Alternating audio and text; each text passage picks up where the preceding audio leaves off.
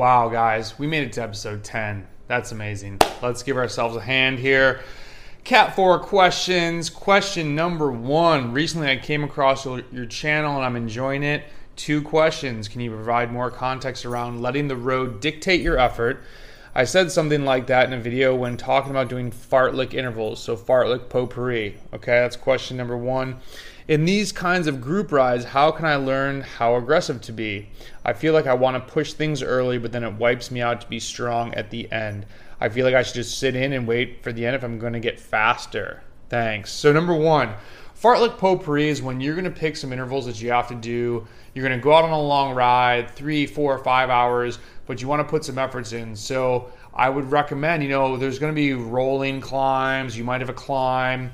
If you live in an area where it's just like, rollers, pick some 1, 2, and 3 minute efforts that you want to do, or maybe pick some short range KOMs. The thing you got to be careful about is if you go out and do a max blaster at like 3 minutes, it might really zap the legs that you're not going to have a full 1 minute effort later on, let's say. These are good days to train or test your capacity. So you don't have to go full tilt, but try and do 95% of your max number for 3 minutes. Then pick another one and do 95% of your max for 2 minutes. And so you have a lot of matches. Because in a bike race, you don't want to go full send so that you're totally wasted at the end of the race. This kind of correlates to the second question. So fartlek potpourri rides when the road dictates your efforts. If it tilts up, go a little bit harder. If it's going down, keep pedaling, but you don't have to be jamming the gas the whole time. Time passes very quickly when you ride like that. Now in a group ride, when you're trying to learn how aggressive to be, ask yourself what the goal is. Like just to sit on the front and pull people to have people out sprint you at the end isn't really super beneficial unless you're trying to work on your TT skills. Like you're just sitting on the front, setting a hard pace, and it's motivating to you to have people behind you.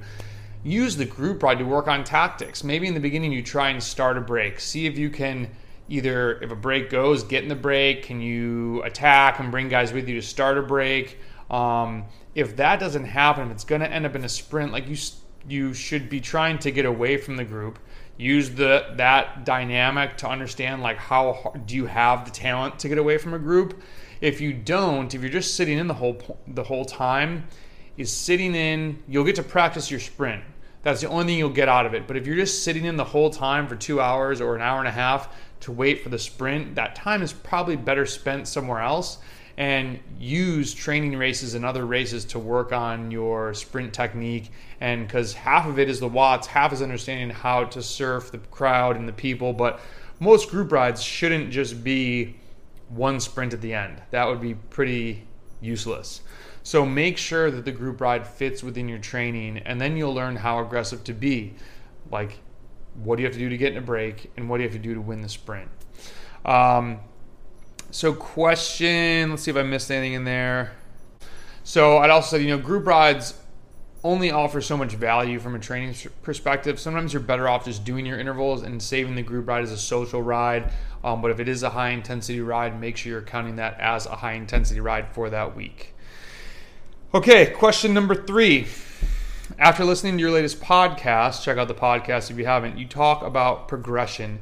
You refer to doing VO2 max workouts. When doing these, am I better off going all out on each one only to see my numbers erode, or am I better going hard but able to do more consistent repeats?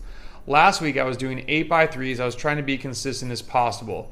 I could have went harder in the beginning, but my later ones would have eroded substantially. Great podcast. Appreciate your insights. Thanks for listening.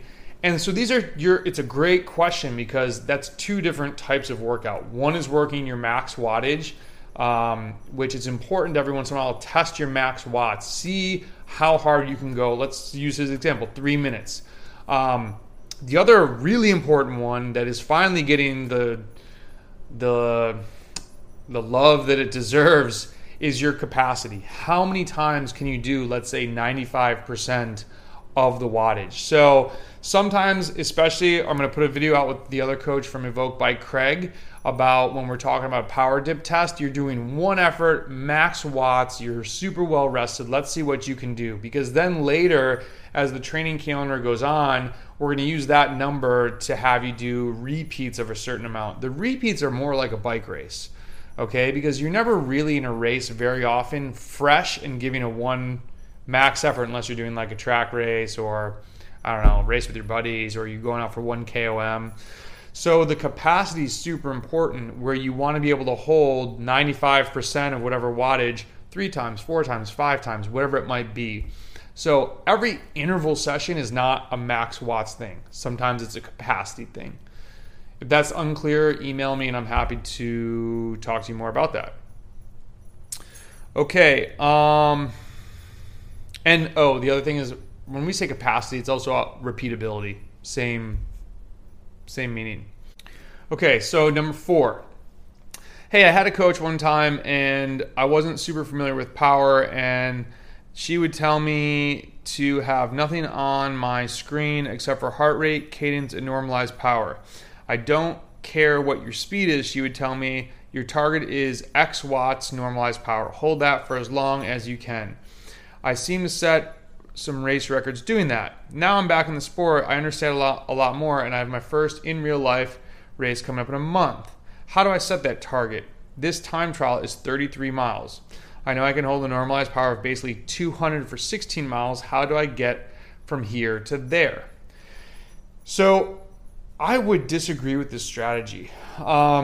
If you are only following a power number on a rolling course, a time trial is just the opposite. It's all speed. So you want to use watts to help you guide yourself so that you don't blow up in a time trial. And we have a blog about time trialing. But speed is the most important thing. So where can you shave off seconds is not always going to correspond to you putting out the most watts. Like, you might have to dig and put an effort out to get over a rolling hill to keep your speed up, so that then when you're getting, if there's like a downhill section where you might only have a 53 or a 54 on your bike, let's say you might be doing a Merckx time trial, I don't know the bike setup, where you'd be better off saving the energy and aero tucking rather than trying to pedal a 53.11 and almost spinning it out, and you're expending more energy than the speed is going to make up the time, if that makes sense. So I wouldn't just look at normalized power. Also because you could be going way too hard and then coasting way too much and blowing yourself up looking by power. Think of consistent high speed. It's really important in a time trial. You need to just, when you do time trials enough, especially if you do it on a course that you're familiar with, you know those days when you're like, I'm going fast. It's not just watts. Watts are super important, but I would look beyond that and start thinking in terms of speed. I'm not familiar with Best Bike Split, but a lot of other athletes are, and they've used it. So I would check that out. It might be very helpful. So, Cat 4 questions, hit me up. Brendan at Evoke Bike, episode 10. Share it with a friend that may or may not be a Cat 4, and we'll talk to you soon. See ya.